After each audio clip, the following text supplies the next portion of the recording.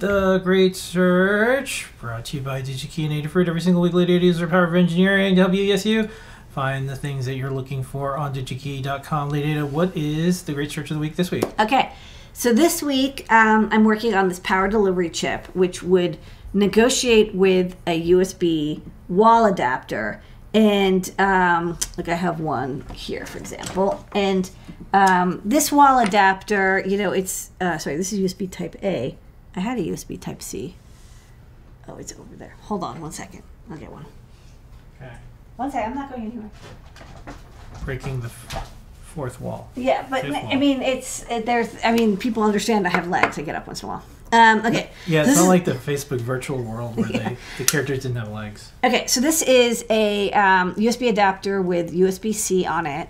And then let's go to the overhead real fast. And I'll just show the text so people can see it. Okay, so this, I'll autofocus on it.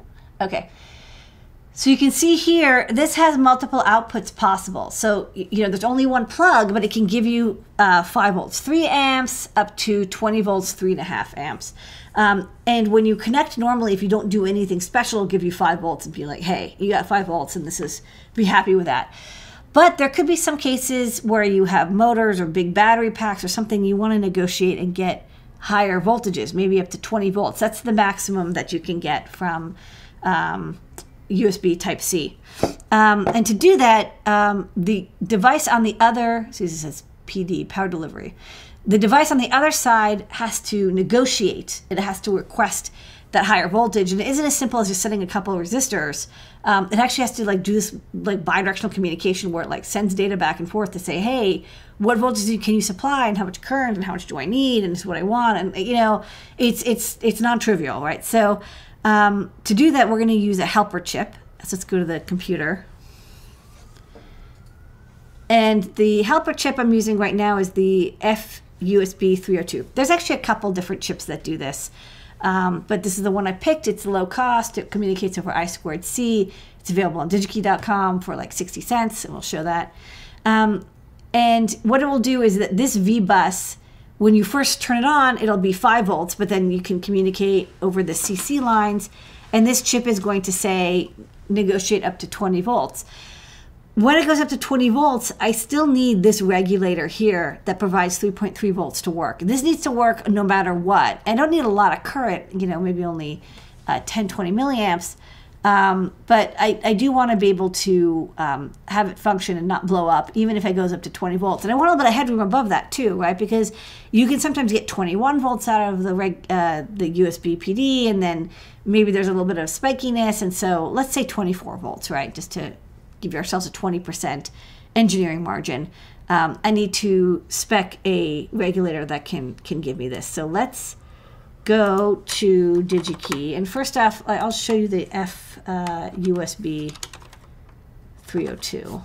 That's the chip I'm using. Yeah, so this is, so this particular one isn't in stock, but yeah, this one is in stock. So there's a whole bunch in the family, Type-C controllers. They're fairly inexpensive. They're like 50, 60 cents, which is a great deal. So you just plop it on. It's not even very big, connected to the CC lines. And over I2C, you know, there's little drivers that are published everywhere for various platforms. Tell it what you want. But like I said, it doesn't have a built-in regulator as far as I can tell. You need to connect an external 3-volt regulator that can run off of the VUSB no matter what. So let's find a 3.3 volts LDO. And so the question is, why am I using an LDO, not a buck converter? Mostly because I'm cheap and I don't need a lot of current. A buck converter would totally do a great job here, but it's going to take up more space. It's going to cost more because I'm going to need a diode and I'm going to need an inductor. And I don't need that much current. You know, I'm pretty happy with a very simple LDO that costs, you know, maybe 10, 20 cents.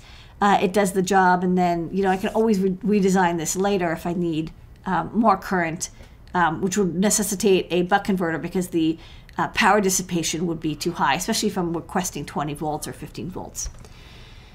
All right, so voltage regulators, and there's a lot. I've already kind of pared it down because I said 3.3 volts, but let's just go to the plain regulator. So if I don't specify 3.3 volts, there's 70,000 regulators.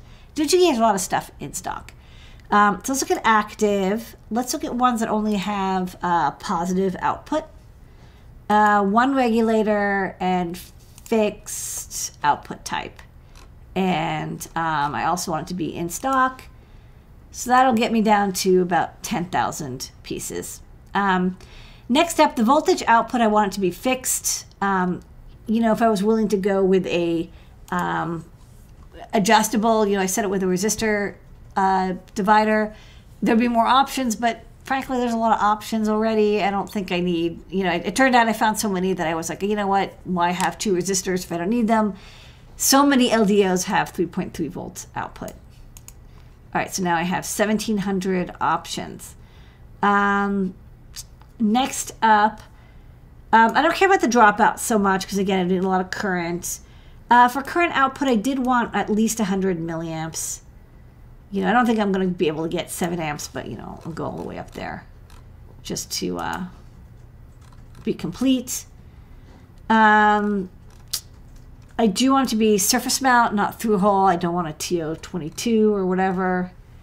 And the voltage input. Now remember, the tough part about this, not the tough part, but the challenge, is that this V-bus, which nominally would have been 5 volts, now can be up to 20 volts. And so I need to make sure that my regulator can handle it. So I can't pick anything too low.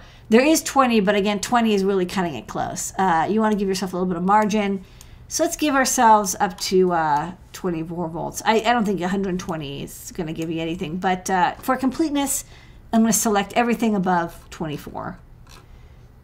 Okay, so now I've got 300 options. Let's look at some of what we got here. So lots and lots of options. This is a very common issue.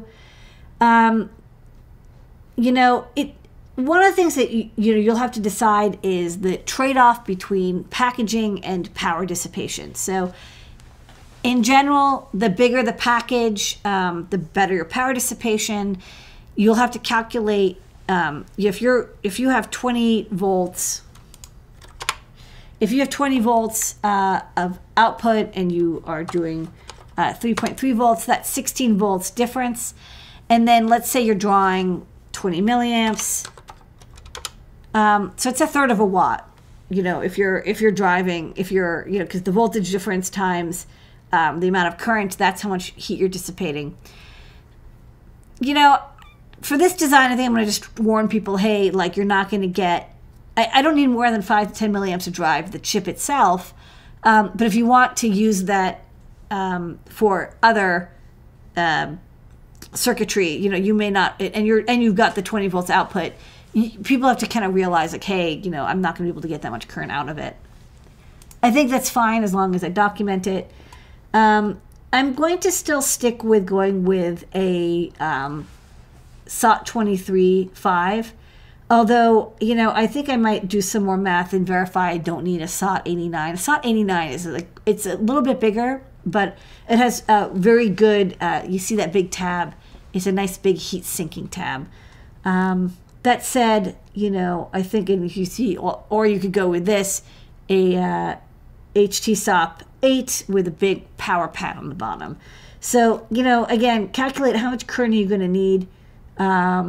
You need a lot of current. This TO225 will dissipate like a watt or more. But let's go with the SOT 23 size. So go over here.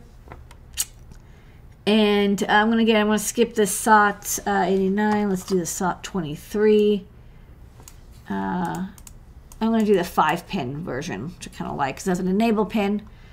And it's also kind of a well-known version, although, well, maybe I'll select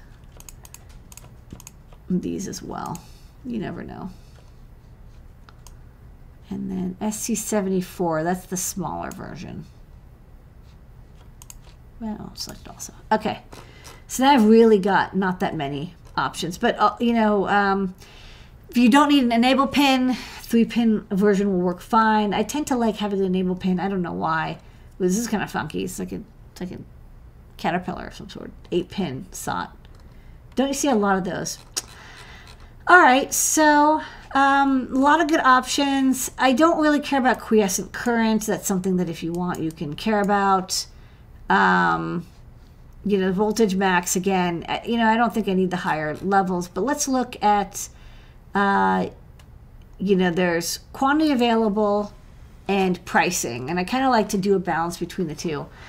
Some really good options here, 36 volt, 24 volts, fairly good dropout. All these have good current capabilities. The RT90 series, GPS 7933, all of them are, you know, good price also, about 50 cents or less. But I was actually kind of into this MCP 718 BSN. I'll tell you why. Given that there's like a bazillion options, there was, you know, like 30 options available and more if I was willing to go with a different package. This one, you know, if you have 5 to 9 volts, it will give you 300 milliamps out. So at a lower, you know, as long as you're within the power capabilities of this package, you can get 300 milliamps, which is kind of nice. So if you're happy to negotiate, again, maybe you're negotiating only 5 volts, but you want, you know, 5 amps. The dropout's small enough that this 300 milliamp drive won't, you know, dissipate too much heat. The price was really nice. It was only 25 cents. What a good deal. And then, you know, looking at the data sheet, this used the standard pinout. And there was actually one of the chips that I found there didn't have the standard 5-pin SOT23 5-pinout. And it was stable with ceramic capacitors, which is something to watch for. Sometimes they're not. It had thermal shutdown and current limit protection. So again, if people tried to overdrive them, drive it at high voltages, it would be fine. And I've always had really good luck with the onsemi voltage regulators. Also very low quiescent, which is kind of nice. So altogether, you know, a pretty nice little regulator. So this is my pick, MCP 718. That's what I'm going to use. That's a great charge.